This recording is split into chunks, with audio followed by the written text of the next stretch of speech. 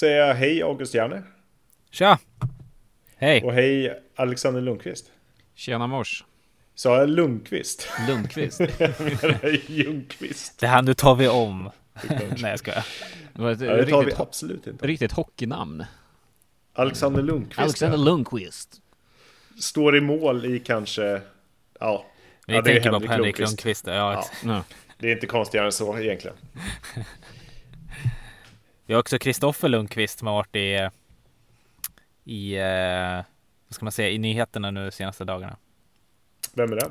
Han gamla Brainpool-basisten som är med i den här Corona finns inte gänget. Ja, Just det. Han ser ut som någon biblisk figur numera. Ja, men han har gått 100% hjärna liksom. Ja, Det är salt och kvarn 2000 på honom.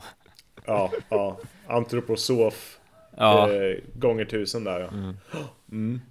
trummor och ekodling. De tror inte på corona och tror inte på vägsalt heller. Den skylten var ju magisk. Om det är så. Just det, men vad är grejen med den? Vad är grejen med vägsaltet? Ja, men det är väl så här typ trafikmänniskor, alltså motormännen och så bara, jag vill inte att ni saltar mina vägar för det sabbar mina däck eller något sånt. Okej. Ja, men det är gula västarna va? Alltså svenska gula västarna. På något vis. Finns de i Sverige ens? Vad fan ska de protestera emot? Ja, du vet, folk hittar grejer. Man kan ju protestera i allmänhet. Ja. Mot vägsalt. Mot vägsalt. Välj sina strider.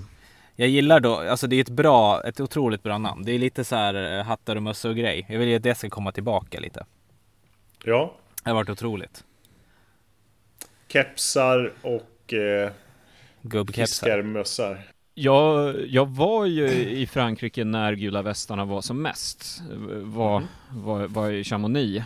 Och då åkte vi alltså förbi flera så här vägtullar där de här gula västarna stod och hängde. Och de var ju så här liksom, de hade världens fest liksom. Det var bra drag. De stod och drack liksom rödvin i flaskor och bara körde loss liksom. Lyssna på Tankade som fan. Ja, medan så här var i Sverige liksom. Det är några som står och på Power Meet i Västerås och är förbannade över höga bensinpriser liksom. Det är hellre gula västarna Frankrike. De kan festa med stil. Jag tror det sups dock på Power Meet också. Jo, det gör lite lite fördomsfull.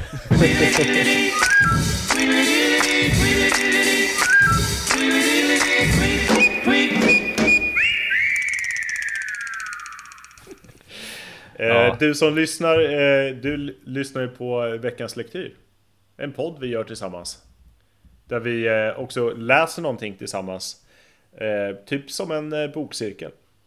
Och idag så är det jag, Gustav Svensson då, som läser. Jag är skitspänd. Du brukar leverera bra. Tack för förtroendet, säger jag då. Alex också såklart. Jag ska inte... Ja. Nej, men jag är också väldigt spänd på Gurra. Alltså du satte ribban väldigt högt senast när du körde den här Martin Svensson-boken. Liksom. Så att nu är det så här, vad ska du leverera nu? Har du läst hela Gamla Testamentet eller? Det är nu lagboken kommer här. Jag tänkte vi kastar oss rakt in i det egentligen. Och lektyren då är tidningen Husmorden. Nummer 33 1939. Wow. Oj. Vad har ni på Husmorden? Nej men jag har jobbat ganska många år inom demensvården och jobbade på en daglig verksamhet vid Rosenlunds sjukhus på Södermalm. Och det var ju alltså dementa som kom dit på dagarna och då hade vi liksom för att de skulle känna sig trygga, om man skulle vara en trygg miljö så var det väldigt mycket så här, tidningar och böcker och inventarier från deras barndom. Och jag vill minnas att det var de här tidningarna Idun och Hemmets Journal och även just då Husmorden kommer jag ihåg fanns skräpande där. Så att man har väl bläddrat i de där någon gång, men ingenting mer än så. De är lite besläktade, de tidningar du nämner där, Idun, Hemmets Journal och Husmorden, att de har ju lite, de har ju samma målgrupp för det första, svenska kvinnor och kanske framförallt hemmafruar i många fall, eller de som tar hand om hemmet åtminstone. Husmodern kan man säga började utkomma 1917. Och det var en tidning som då startades för att komma med hushållsknep för husmödrar under kristider. Då pågick ju första världskriget fortfarande när den började utkomma. Och sen utvecklades det till att bli en lite mer så här allomfattande tidning med fokus då på kvinnors och ofta hemmafruars situation. Så det är mycket matlagning, stickning, relationsråd, uppfostransråd. Och sen 1988 först så la man ner husmodern. Piken var ungefär på 70-talet. 1970 hade upplagan nästan 300 000 prenumeranter. Och det fanns också ett varuhus i Stockholm som hette Husmoderns varuhus. Jaha. Ja, det visste jag inte alls. Men lite fördomsfullt kanske, finns sådana här tidningar kvar i, alltså jag tänker att det är något som säkert finns kvar i USA till exempel och England. Readers Digest, fast det är inte riktigt samma. Nej men precis, men jag tänker så här, finns det något liknande i Sverige? Är det så här Allers eller något? Allers är väl jag har ingen riktigt koll på samma. Ja. Jag tänker på sånt min farmor läser liksom, även om hon aldrig varit husmoder så, men ja. Men Allers är väl för hemmet på samma sätt. Ja. Lite sådär. Hemmets journal vet jag inte om det finns fortfarande. Det fanns väldigt länge i alla fall, vet jag. Året runt är ju också en sån klassisk Året runt, ja. husmoderstidning som fortfarande känns som att den är det, för det är alltid bara recept på jordgubbstårta. Det är liksom det enda det är rakt igenom. Jag är uppvuxen med att det är Vi i villa, Hus och hem och Plaza som fanns liksom hemma på vardagsrumsbordet. Men inte allt om fritidshus. Nej, tyvärr Alex. Jag vet att du hade önskat att den fanns där. Det är, ja, där är jag publicerad i den tidningen. Det återkommer vi till med jämna mellanrum här, känns det som. Ja, det är ju fantastiskt. Hur var det du ringde Markoolio och pratade båtar? Ja, jag ringde Markoolio och Johan Elmander. Försökte få till en feature. hur gjorde du urvalet? Jag kände att de var väldigt så här fritidshuskompatibla. Jag vet inte fan hur det blev så. Det blev ingenting av det tyvärr, men jag hade verkligen drömt om den artikeln. Att så här, Markoolio och Johan Elmander berättar om sina fritidshus. En okulär besiktning av husmodern då. Det visar ju att det är ett veckomagasin, men det är väldigt långt. Det är liksom 50 plus sidor. Det är 58 sidor i den här. Jäklar. Så det är egentligen ganska mycket innehåll för att vara veckomagasin. Och sen kan man säga typsnittet är ju väldigt litet också, tycker jag. Vi är ju nere på liksom 6 punkter. Oj. Skulle jag säga. Och i smala liksom kolumner för den delen också. Så det är mycket innehåll att fylla. Mycket innehåll är ju i och för sig också bilder och framförallt reklam. Det är väldigt tydligt att precis som så här gammal tv-shop-reklam var riktad till hemmafruar, så är ju den här reklamen också väldigt mycket riktad till hemmafruar. Det här hade ju ett tidsdokument precis innan en stor kris. Jag menar, det här numret, vecka 33, när är det är ju sena augusti. Det här är ju bara veckor innan liksom Hitlers invasion av Polen. Ja. Och att det är ett väldigt stort fokus på konsumtion och på liksom moderniteter och vad ska man äta och hur ska man klä barnen och sådär. När det väldigt snart kommer att liksom... Ransoneringen är på gång. Ja, väldigt snart är det ransonering och kristider och man måste liksom vara snål och smart med alla resurser man har. En sån där tidig sak som slår en är att det är väldigt många spalter i den här tidningen. Det är liksom en juridisk spalt som heter Rättvisans spalt. Det är en kulinarisk spalt, det är en knypplerispalt, det är en relationsrådsspalt, det är en heminredningsspalt, det är liksom en spalt som bara heter snabba svar, som är lite så här allmänna frågor med mera. jag tänkte vi bara kunde läsa, för det är ganska kortfattat i rättvisans spalt, de olika spörsmålen som finns. Det är mycket om arv och sådär. Ja. Det var den juridiska då, inte mat. Hade inget med mat att göra. Nej. Nej. Du har väldigt mycket med skatter och arv att göra och sådär. Men det är också rent andra frågor som hör Skatteverket till, kan man säga. Till exempel den här insändaren då, från signaturen ES. Jag vore tacksam för svar om nedanstående släktnamn äro upptagna. Borinder, Berinder, Borinde, Berlinder och Byrinder. Han får då till svar: namnen Borinder, Berinder, Borinde och Byrinder äro för närvarande lediga till ansökan. Oj. Alltså det där är ju så inte... Alltså, det är ju en jävligt cool grej egentligen. Det här att man kan bara hitta på ett efternamn. Mina föräldrar hette Johansson och Gustafsson när de var yngre. Hade jag hetat någon av dem så hade jag ju garanterat kollat upp det här liksom. Och försökt få till något. Men många av de tagna namnen är ju lite genomskinliga också. Alltså när det är så här Silversjö och sådär. Ja. Det känns det är så här kvasi-adligt snarare. Grenqvist. Ja. Det är en liten taftologi kan man säga. Ja, jag nämnde ju att det är otroligt mycket reklam i det här. Alltså de första liksom 15 sidorna är ju reklam innan själva tidningen börjar.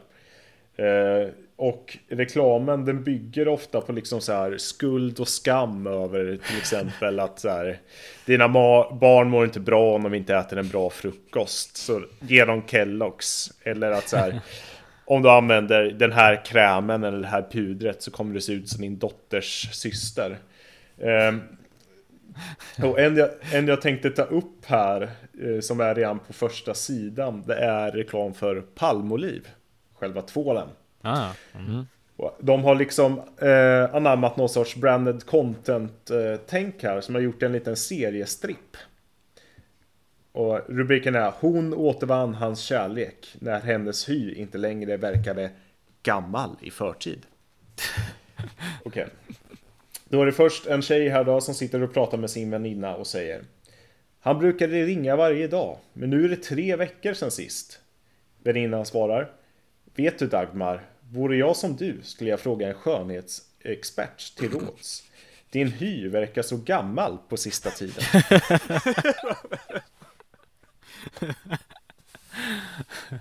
Mellanrutan i seriestrippen: Dagmar konsulterar en känd skönhetsexpert, står det. Och då säger den här skönhetsexperten: det hjälper ej att ni själv bara är 25. Er hy verkar mycket äldre genom att den blivit torr och grovporig och förlorat sin friskhet. Mitt råd är: övergå till Palmolive tvål. Och sen sista rutan då: senare, lyckan ler igen tack vare Palmolive. Och då sitter hon med sin älskare. Okej, alltså så... Man vet ju nu att tvål är typ det sämsta man kan tvätta ansiktet med. Men då var det så här: nej, gå över till Palmolive. Alltså jag vet inte om det var just den palmolja-grejen eller vad fan de kan ha i. Olivolja. Olivolja såklart. Palmolja kanske inte. Nej, men exakt. Men så det fanns väl någon, det var väl bättre än en sån blåvit tvål eller fan. Det fanns väl inte då i och för sig. Men jag förstår tanken bakom. Ja, men det är väldigt mycket tvålreklam överlag. Och att det är bra för hyn av olika anledningar. Och det är inte utan att man ibland ifrågasätter liksom, vad kan det vara för kemisk sammansättning 1939 i de här tvålarna. Nej, men precis. En sak jag reagerar på, att när du sa Kellogg's. För jag kommer ihåg, jag såg något så här, jag vet inte hur gammal jag var, typ 7-8 år. Och såg en sån cornflakes-reklam på typ Cartoon Network eller någonting. Och då fick jag för mig att cornflakes var en ny grej liksom. och att jag sa till min mamma: det har kommit en ny grej som heter cornflakes typ så här. Och det är så här, alltså med en tupp på och så här, vi måste köpa det så här, bara, men det har funnits jättelänge. Så jag bara, nej, jag såg nu det är nytt. Liksom så här. Jag var helt övertygad om det. Liksom. Ja. Så bra för att jag har reklam i den åldern. Men Och sen kom 1900 Lilla Jönssonligan och Cornflakescupen. exakt. Som jag ändå måste säga, det är den bästa Jönssonligan-filmen. Av alla Ja, Jönssonligan. nej, men av alla. På riktigt. Alltså den är så den är... Se om den och notera alla små... Ja, den är briljant. Ja, jag Det kanske säger också att inte man såg emot. den i rätt ålder också. Men den kom väl 97 typ. Ja, typ. Eller något sånt där. Jag är osäker på om jag förstod att det skulle vara 50-tal. Det känns som många blinkningar till 50-talet och sådär var ju mycket för föräldragenerationen eller ännu äldre morföräldrar eller farföräldragenerationen egentligen. Ja, den är briljant. Jag läser några annonser till här. Det här tycker jag var en ganska fiffig grej som jag aldrig har sett. Det är en annons från P.J. Olssons sängfabrik i Storvik. Och den lyder då: sängen växer med baby. Ända upp till 10-12 års åldern kan baby ha denna säng. Som hopskjuten är 85 cm, fullt utdragen är 160 cm lång. Invändig bredd 60 cm. Sängen, som är utomordentligt välgjord, praktisk och vacker, kostar endast 20,50 kronor. Våra tillverkningar kunna innehållas i alla möbelaffärer. Begär illustrerad katalog. Och då är det alltså en sån här baby crib. Alltså en barnsäng. Ja, men jag har ju haft en sån där. Som man kan dra ut. Som man drar ut, ja. Jaha. Ja, men alltså Hade du samma säng fram till att du var 12 år? Nej. Alltså, nej, men det var ju typ så här från att jag var... Alltså, eller från att jag föddes typ, gissar jag. Tills... men jag vet inte.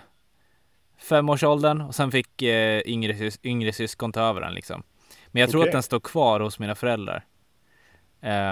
Jag tror att det var någon sån typ doppresent eller någonting. För det står typ alltså så här August på den och datum och grejer. Alltså, jag har aldrig sett något liknande. Att man kan göra liksom en säng längre på det här sättet. Nej, inte jag heller. Nej, men det är jättesmart såklart. Skulle börja kännas lite obekvämt kan jag tänka mig. När man bör bli liksom så här 10 år gammal. Att ha kvar, fortfarande sova i sin baby crib. Jo, men också, man vill inte sova i en säng som är 160 lång och 60 bred. Nej. Det är ju en kista liksom. Ja. Jag bara satt och tänkte på om man skulle kunna göra en sån säng som är liksom verkligen från vaggan till graven. En säng de är det hela livet. Så börjar det jätteliten och så drar det bara ut det mer och mer. Ja. Alltså på bredden också liksom. Ja. Det bara blir fetare och fetare också. Det är en bra affärsidé. Det är så här Elon Musk-grej. Ja, det är Shark Tank. Det är en idé. En säng som expanderar med dig. Ja. Tesla med Tesla. Idé faktiskt. Det kommer som Tesla fast med massa Z i mitten istället. Om jag säger biosnacks, vad säger ni då? Popcorn. Popcorn? Ja, popcorn absolut. Jag är dock väldigt inne på sån här nötmixer. Det är min grej, va? Russin och jordnötter och sånt. Gubbigt. Och det är ingen som tänker på Läkerol. Nej. Alltså, det är inte främmande för att jag har sett att Läkerol tidigare har marknadsför sig som biogodis. Jag har aldrig fattat den grejen, så jag vill jättegärna höra säljpitchen kring det. Då kommer den här då. Läkerol, bästa förfriskningen. Medan bilderna växlar på den vita duken är det behagligt och välgörande att låta en Läkerol långsamt smälta i munnen. En bättre förfriskning under biobesöket kan ni inte välja. Den minskar dessutom risken för förkylning. Den risken finns alltid i folkfyllda lokaler. Sant. Ja, det andra delen är sant. Jag vet inte om den minskar risken för förkylning. Nej, det är det inte. Läkerol är den sedan många år välbeprövade tabletten som löser, lindrar och lenar. Läkerol, välgörande, välsmakande, världsberömd. Det är inte heller sant, den sista. Nej, men vad fanns det för smaker på den tiden? Står det eller? Det står inte. kan tänka mig att viol är en sån tidig, va? Cassis. Cassis. Det är ju en klassisk Läkerol-smak. Jag vet inte vad cassis är eller egentligen vad det smakar. Det är bara det Ja, men det är väl svartvinbär, va? Ja, just det. Det är såklart där. Original, fanns den då eller? Original måste ju vara originalet. Ja, såklart. Det är en gröna Läkerol som jag nästan aldrig sett någon köpa. Nej. Men den smakar mentol eller något sånt, va? Ja, jag tycker den smakar lite bittert. Smakar lite så här ört. Alltså så här Jägermeister. Den här smaken. Läkerol Jägermeister. Ja, vad heter det, har ju varit vid Läkerolfabriken, vet jag. Men jag minns inte var, alltså jag vet att den är i Gävle. Men jag vet inte var i Gävle. Men det är så sjukt där, för det är ju också så här, Ahlgrens bilar, fabriken är ju där också. Och det kommer jag ihåg att man gick förbi när man skulle till min morfar och sådär. Man blir golvad av att båda är i Gävle. Ja, exakt. Och Gevalia liksom. Riktig sån småfabriksstad. Borde pratas mer om Gävle-andan, kan jag känna. Ja, eller hur? Men alltså Läkerol som optimal biosnacks. Jag fattar fortfarande inte grejen liksom. Alltså det skramlar ju inte. Nej. Eller jo, det gör det ju lite faktiskt. Ja, när du skakar asken, ja. Ja, det gör det ju faktiskt. Men det prasslar ju inte åtminstone. Nej. Och det problemet verkade ju som att man löste typ så här först 2005 när SF kom på att man inte kan sälja lösgodis i papperspåsar. De började med de här burkarna istället. Det känns som en väldigt ny uppfinning. Jag fattar inte hur det tog det så lång tid för dem att förstå det. Men alltså mitt problem med Läkerol är ju, speciellt om man köper den här violsmaken, är att jag kan inte bara ta en, utan jag tycker det är så gott så att det slutar med att jag har möllat i mig hela asken, och det är ju laxerande, så jag tänker att det inte är så optimalt att gå på bio. Jag tänkte säga det också, att nu vet alla att snart kommer det nämnas att det är laxerande. Och där kom det. Ja, nej men precis. Ja.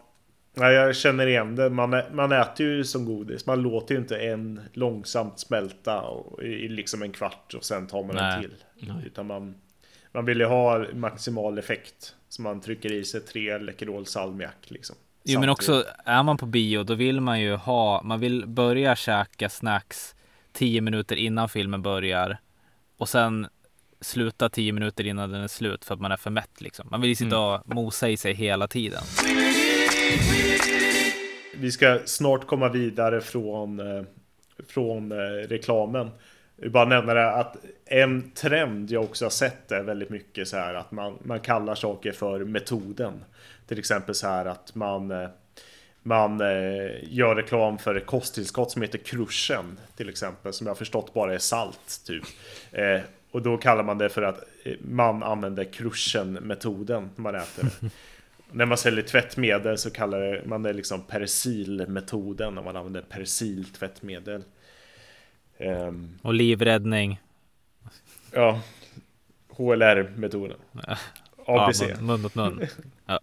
Ja, just det, mun mot mun. Det finns 3 olika namn för det här egentligen. Det är den enda top of mind-metoden jag har, tror jag. Estrella-rycket håller jag på att säga, men det är ingen metod på samma sätt. Nej, jag tänkte köksvägen inom hockey, men det heter inte köksvägen-metoden. En sista annons. Och det här är också ett varumärke jag tror ni känner till. Wrigley's tuggummi. De som gör extra till exempel. Och de har också tunat in på det här lite hälsoargumentet för varför man ska ha just Wrigley's. Du har en bild på en växeltelefonist som tuggar tuggummi under dagen. När arbetet verkar tröttande är det på tiden att ta ett paket Wrigley's. Intet kan som Wrigley's hjälpa eder till koncentration emedan det lugnar upprivna nerver och verkar så uppfriskande. Det är en underbar stimulans. Att tugga Wrigley's är även utmärkt motion för tänderna. Med vår tids mjuka föda mistar gommarna lätt sin fasthet och tänderna tar skada. Wrigley's stärker tandköttet, gör tänderna sunda och vita och befordrar dessutom matsmältningen. Ja. Att vita tänder var en grej redan 39, det är klart det var egentligen, men man tänker inte så riktigt. Nej. Men också att det liksom lugnar upprivna nerver. Och sen fortsätter det också till att säga liksom att det här ger ansiktsmusklerna motion. Och att man får fina kinder och tugga tuggummi och sådär. Det tror jag, alltså så här. Det är väl absolut möjligt. Man har väl någon gång haft ett jättestort tuggummi, du vet, i munnen och blivit helt trött i käkmusklerna och så vidare. Det är klart det skulle gå, men vem håller på så liksom?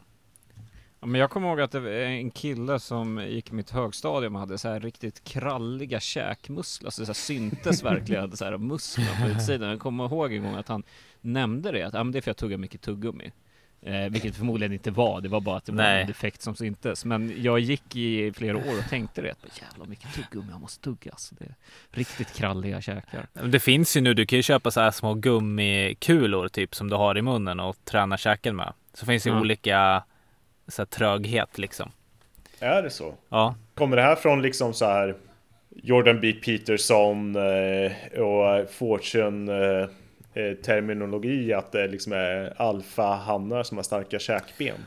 Ja, fast alltså käklinjer menar du då? För benen påverkar det ju inte. Men liksom, jag antar att det kommer väl från så typ modellsvängen, gissar jag. Alltså jag vet inte riktigt. Alltså bodybuilding, man mäter väl inte direkt käkmuskler på det. Det får man väl också på köpet genom att lyfta tungt och så där, för att man biter ihop hårt och så vidare. Men ja, det finns. Så man kan sitta i kontoret och tugga på trög gummi och få ett death face. Det är nya, den här uppblåsbara bollen som man kan sitta på. Exakt, nya pilates, ja. Generellt då, när man bläddrar i tidningen, så man kan ju inte säga att det luktar världskrig direkt. Det är ju som sagt väldigt mycket så här konsumera det här och köp det här, och vi lever i fantastiska moderna tider med de här nya uppfinningarna och så här. Och så finns det ju också reseannonser. Till exempel den här då. För er som har höstsemester. Det vi här kommer med är helt enkelt alla tiders erbjudande om trevliga, välplanerade, förstklassiga och oerhört billiga resor. För dagen fästar vi uppmärksamheten på följande 10 verkligt välplanerade reseprogram.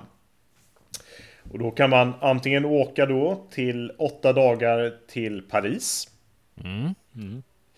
I augusti, september eller oktober 1939. Det hade man ändå gått, det hade gått, va? Det hade väl gått, kanske. Hade ni velat åka till Rügen 8 dagar i september, oktober 1939? Alltså, ja.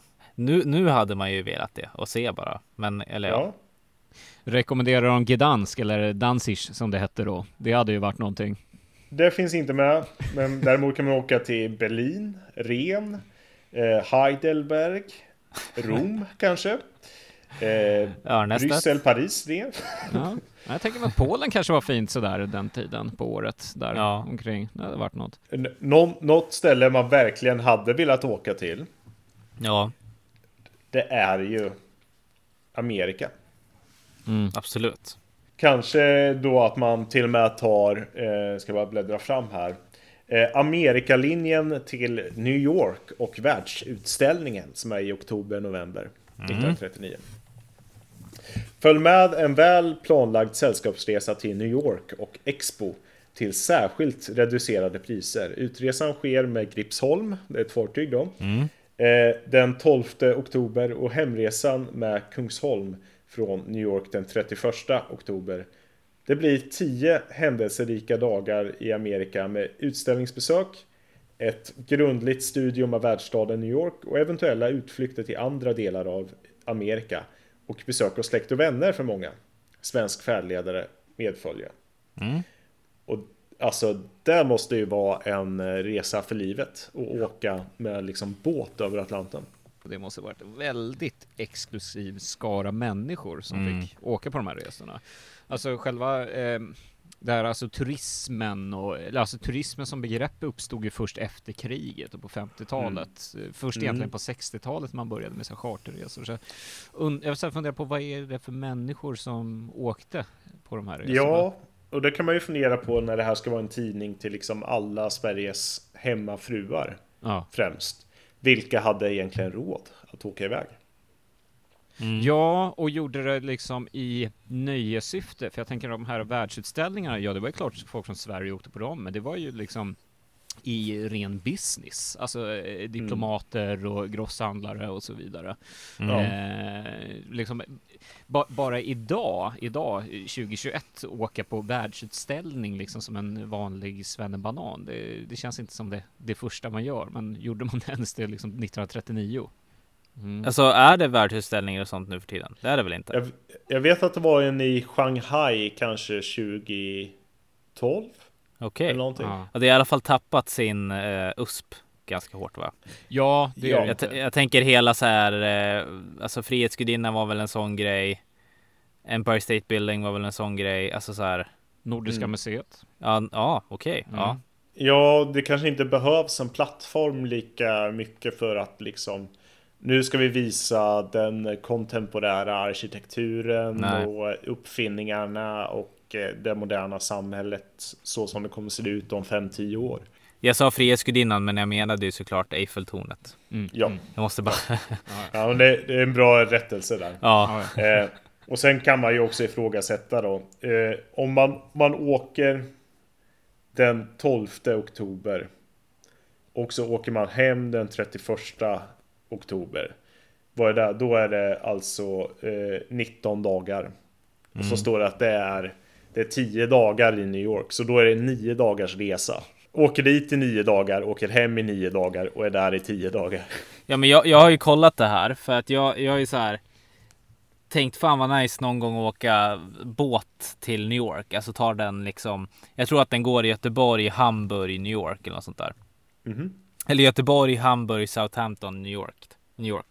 Just det. Och jag tror att det var 4 dagar till havs totalt i varje riktning liksom. Och jag fattar att de inte kör fullt liksom så här 60 knop över utan men det tar ju sin tid liksom. Till och med nu för tiden. Sen är det väl inga, som sagt, det är inga snabba skepp man åker utan det är ju sådana Queen Victoria och vad fan de heter.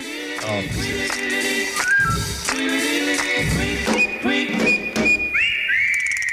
Man märker ju att det är 1939. Kan man säga. Okej. Även om det på vissa sätt är en liksom så här hyfsat framåt tidning. Alltså i många så här insändarsidor och så här framhåller de att du som kvinna måste ha ett eget liv. Och till och med på någon sida när det står massor om film så problematiserar de det här hur svenska kvinnor framställs på film. Att antingen bara är flickor eller tanter. Vilket man får se ganska så här progressivt och bra. Men allt är inte jätteprogressivt. Vi kommer här till ett återkommande segment som heter Mannens syn på oss. Där en känd svensk man, i det här numret då Sven Zetterström, humorist, får svara på en uppsättning frågor om hur han ser på kvinnor. Okej.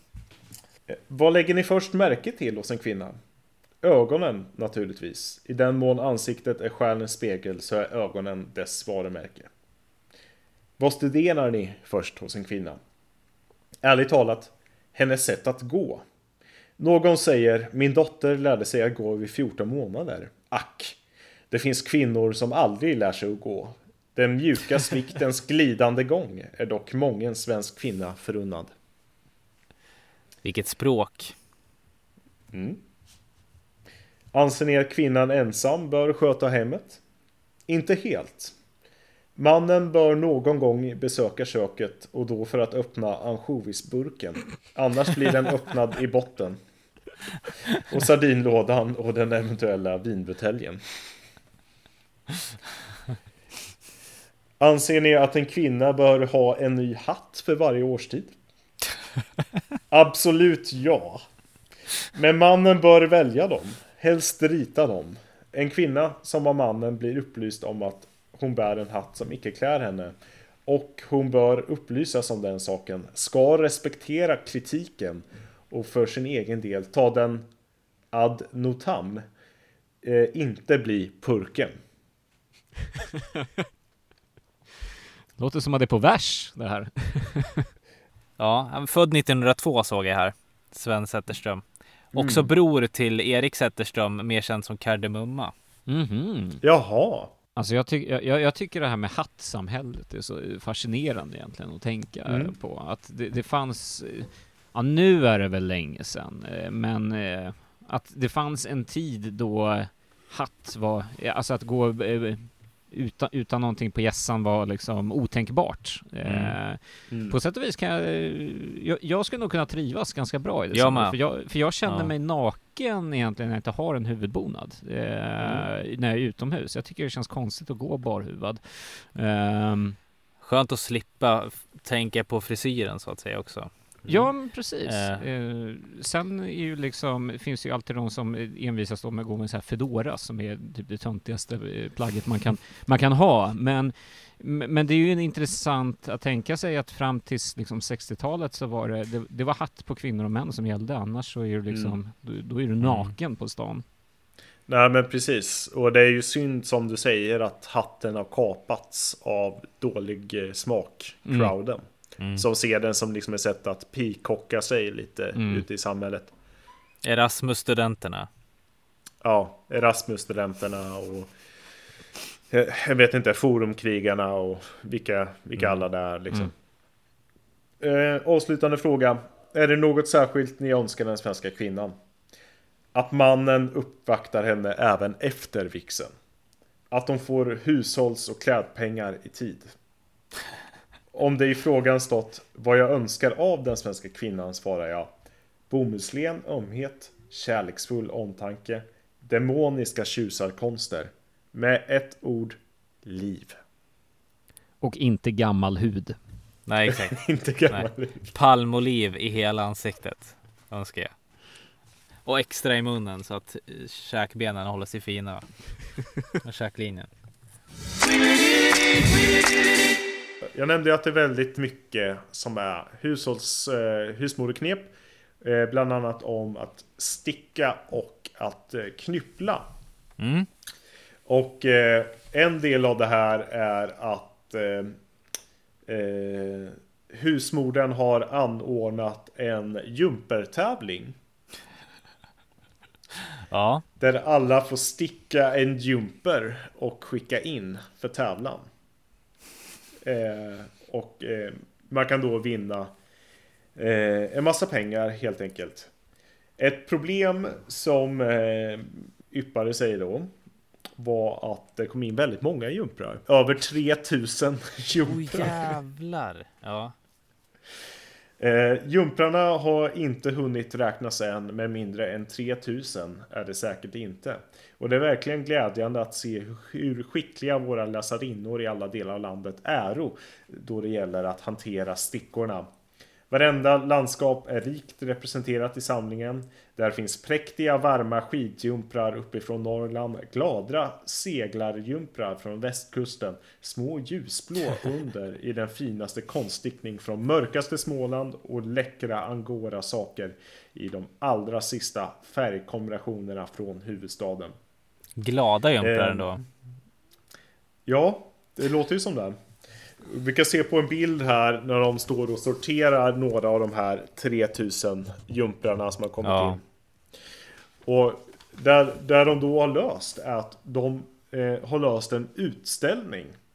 En utställning där alla Sveriges kvinnor visar prov på sin skicklighet är ju någonting alldeles enastående i sitt slag. Och naturligtvis väntar vi också på att det kommer bli en formlig rusning de dagar vår jumperexposé pågår. Då har de hyrt en bilhall som heter Ostermans hallar. Där de kommer ha en utställning av de här 3000 jumprarna. Och med tillhörande mannekänguppvisning också då, med musik flera gånger varje dag. Oj, ja. Det hade väl varit kul att gå på.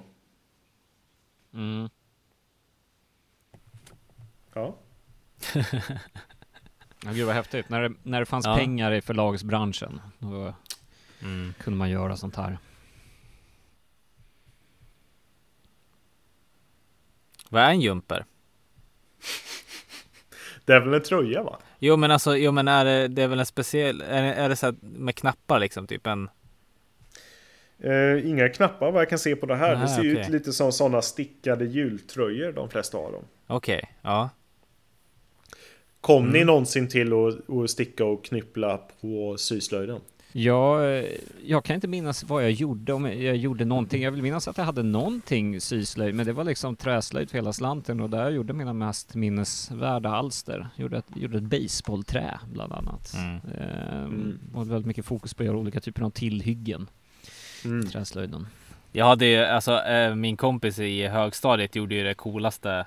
Han gjorde ju en bas hardcase i träslöjden. Wow. Oj! Ja, det tog ett helt läsår tror jag. Orkar han bära på den här sen? Det tror jag inte. Det låter ju spontant tungt att ta liksom en bas och så har man den kanske i en sån mahogny-låda.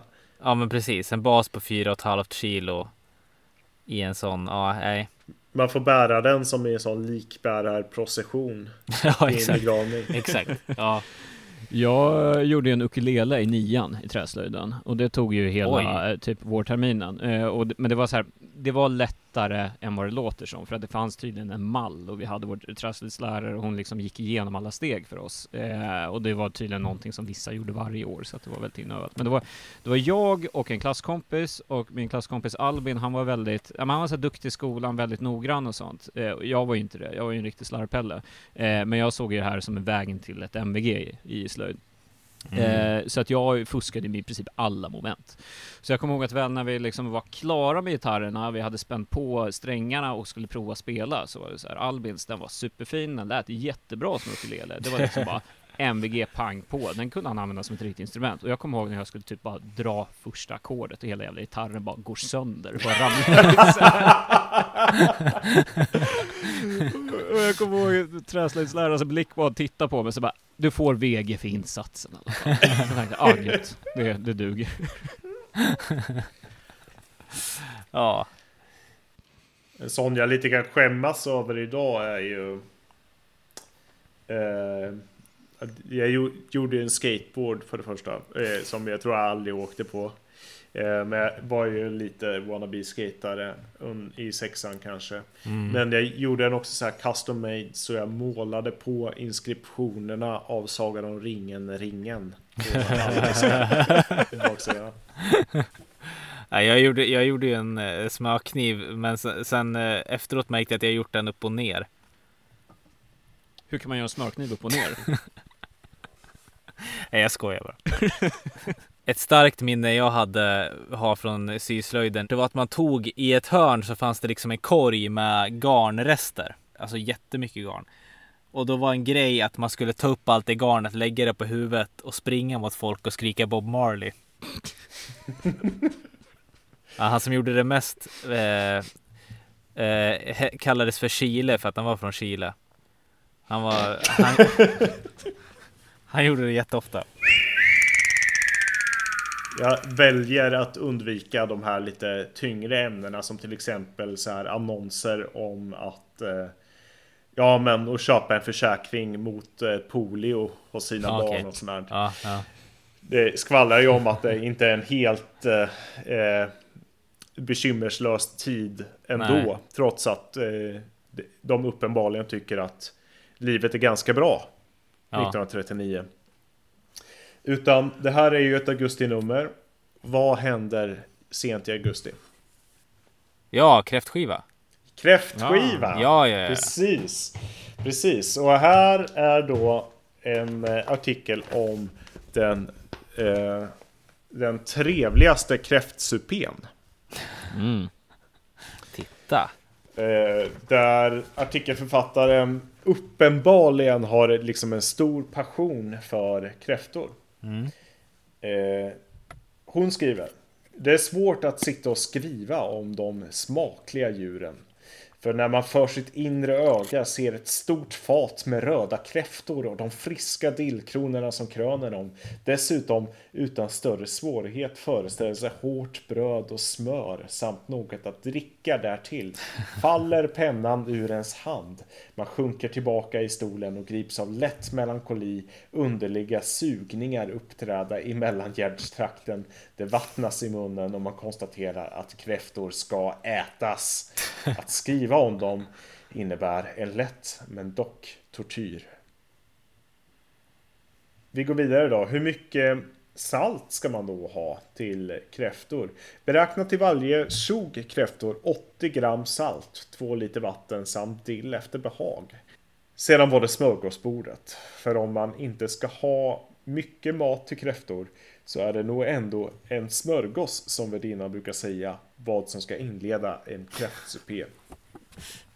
Men det kan vara trevligt att ha några varma, fräsiga saker till smörgåsen. Till exempel då stekt njure med lök, gratinerade fyllda tomater, pikant ungersk stuvning, pastej Helen, omelett caprice, smör, ost, sill och eventuellt någon assiett. Så ska det såklart vara. Nej men, ja, alltså det var press på kvinnor även då, uppenbarligen. Alltså jag hamnar bara i någon trans. Jag bara satt och tänkte på kräftor, hur jävla gott det är, och käka SOS, smörostsill. Det är, Ja. bara sitter och dreglar över det liksom, hur jäkla gott det är. Vi funderar ju på om vi ska spela in i Göteborg IRL för första gången, att vi då kör en riktig sån sill-lunch. Ja, men det kan vi göra. Långsittning. Live någonstans från Feskekörka. Ja, men du får liksom du får lokalisera den bästa sillrestaurangen, så kör vi det. Ja, herregud, det finns många. Det råder inte brist på här nere i Göteborg. Jag nämnde pikant ungersk stuvning. Har ni ätit den någon gång? Nej. Är det gulasch eller? Det låter inte som gulasch. Nej, det gör det inte, men jag bara... Tag lika mycket fårkött som magert fläskkött. Så det är fårkött och fläskkött. Det är sällan man ser fårkött överhuvudtaget idag. Ja, verkligen.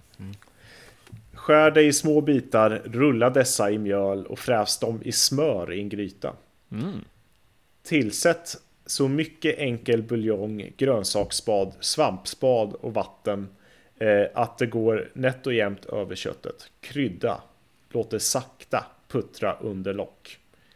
När köttet är nästan färdigstekt tillsätter ni ett par morötter skurna i tärningar. Det vita av en purjolök och någon lättrökt korv. Också skurit i tärningar.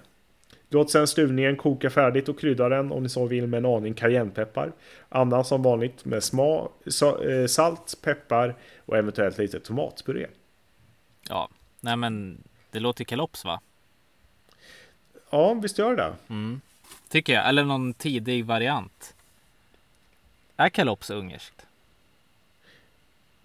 Ja, kalops är väl ganska likt gulasch, är det inte det? Det låter ju väldigt, väldigt gott faktiskt. Ja. Alltså det var ju inte alls något konstigt med det där, va? Förutom fårköttet då. Ja, det är väl lite...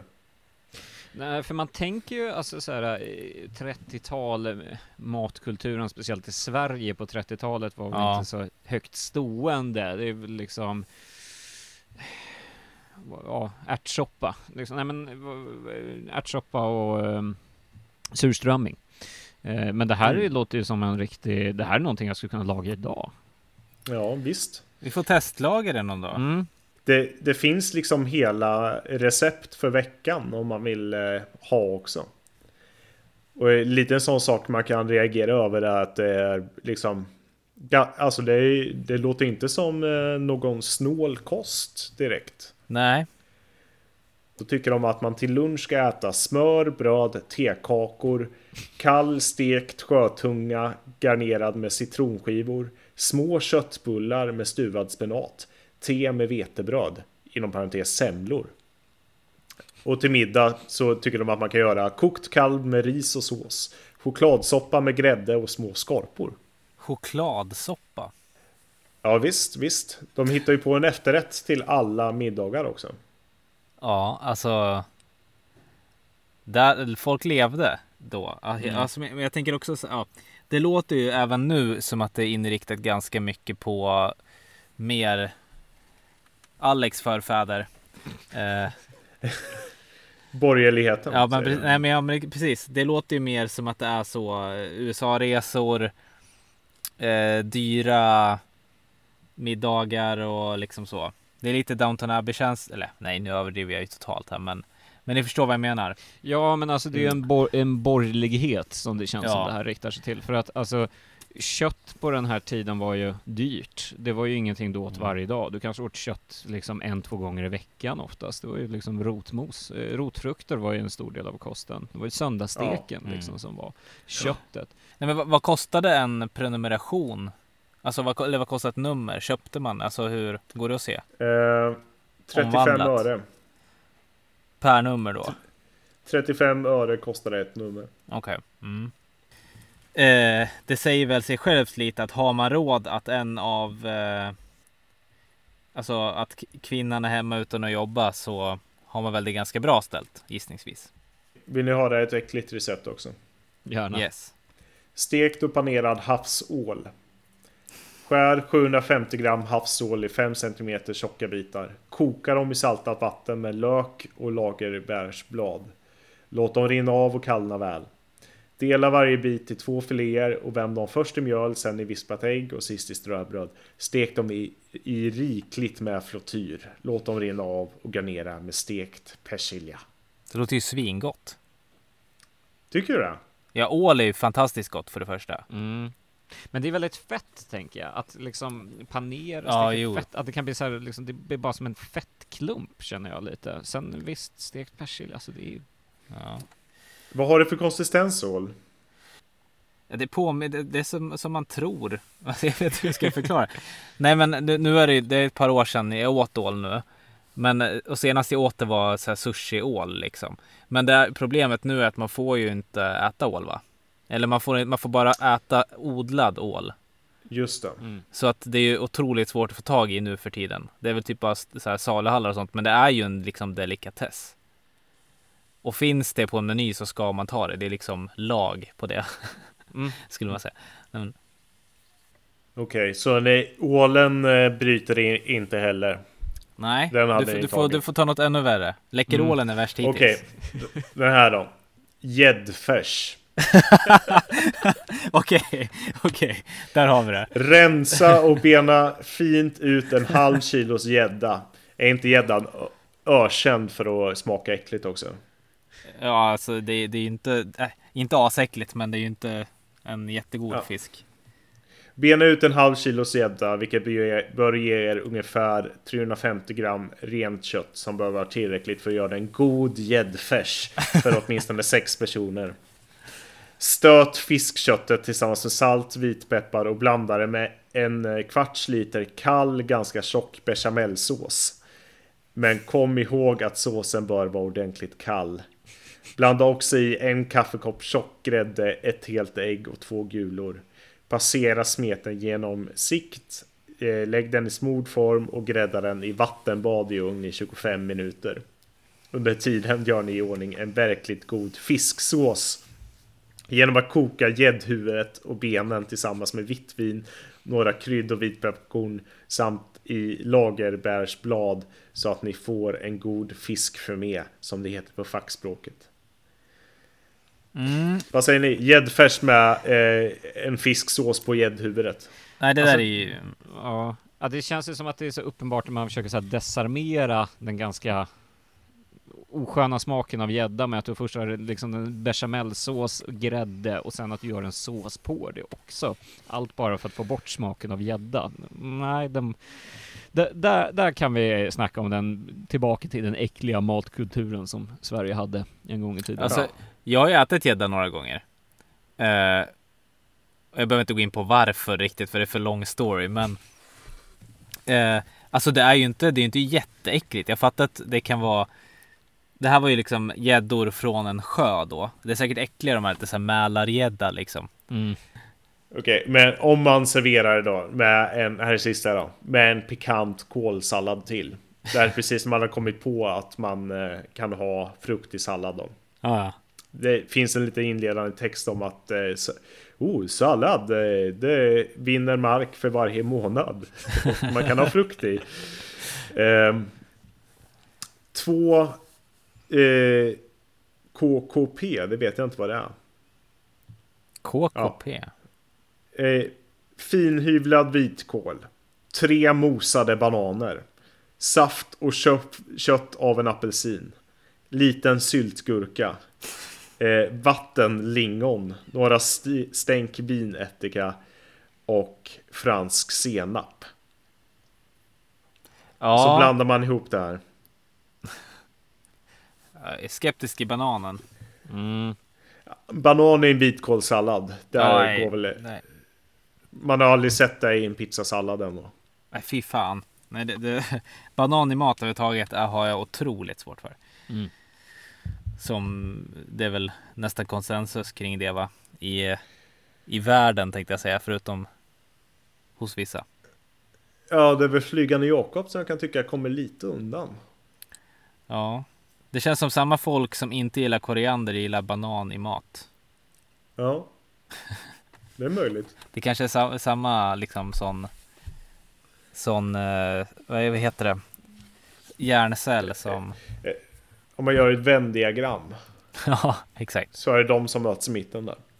Men är inte så här frukt i mat, alltså banan på pizza och sånt, är inte det väldigt svenskt? Kan vi hitta det någon annanstans liksom? Nej, man hittar det inte i Italien. Nej, det är väl den där Eller klassiska historien om Thomas Brolin som hävdade med hård bestämmelse att han var i Parma. Ja, Parma, så att det var liksom, han definitivt såg en Hawaii på menyn.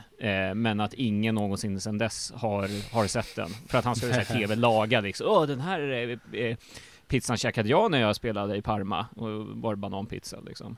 Ja. Nej, men kommer det från den afrikana-grejen eller? Alltså... Det var ju något värdshus som skulle ha besök av någon så här delegation från typ Kenya. Ja. Och då tänkte de, vad äter de? Men det är ananas och kokos och banan och så här. Och så gjorde de någon rätt då som hette afrikana som fortfarande finns på menyn idag på det värdshuset. Marstrand är den. Ja, Marstrand, ja, exakt. Okej. För afrikanerpizzan har jag alltid tyckt det så jävla så här. Gud vad ignoranta de är och vad de inte funkar i så här Tintin i Kongo lins eller vad man ska säga. Banan, curry, jordnötter. Ja. Det här äter man väl i Afrika. Alltså det är så. Vad har ni lärt er någonting? Någonting ni inte har med er? Jag är fortfarande fascinerad över Läkerol som biosnack. 3000 jumprar. Att man kan få kralliga kindben av Wrigley's. Ja. Nej, men det känns som att vi har bara skrapat på ytan lite på den här tidningen. Det känns som att det var väldigt, väldigt mycket material och förmodligen en hel del vi har missat, så att vi kanske får en chans till ett återbesök. Kanske av ett annat nummer, men i alla fall av husmodern lite längre fram. Jag skulle säga det, alltså det är väldigt mycket jag inte har tagit med här. Jag rekommenderar verkligen att köpa den här, så kan ni liksom läsa dåtidens reportage om till exempel folk som uppger sig vara clairvoyanta eller någon som har varit missionär i Indien i 27 år och sen flyttat till Norrland och har en sari som en halsduk runt halsen. Det finns väldigt mycket guld som är utelämnat för att det helt enkelt inte finns tid.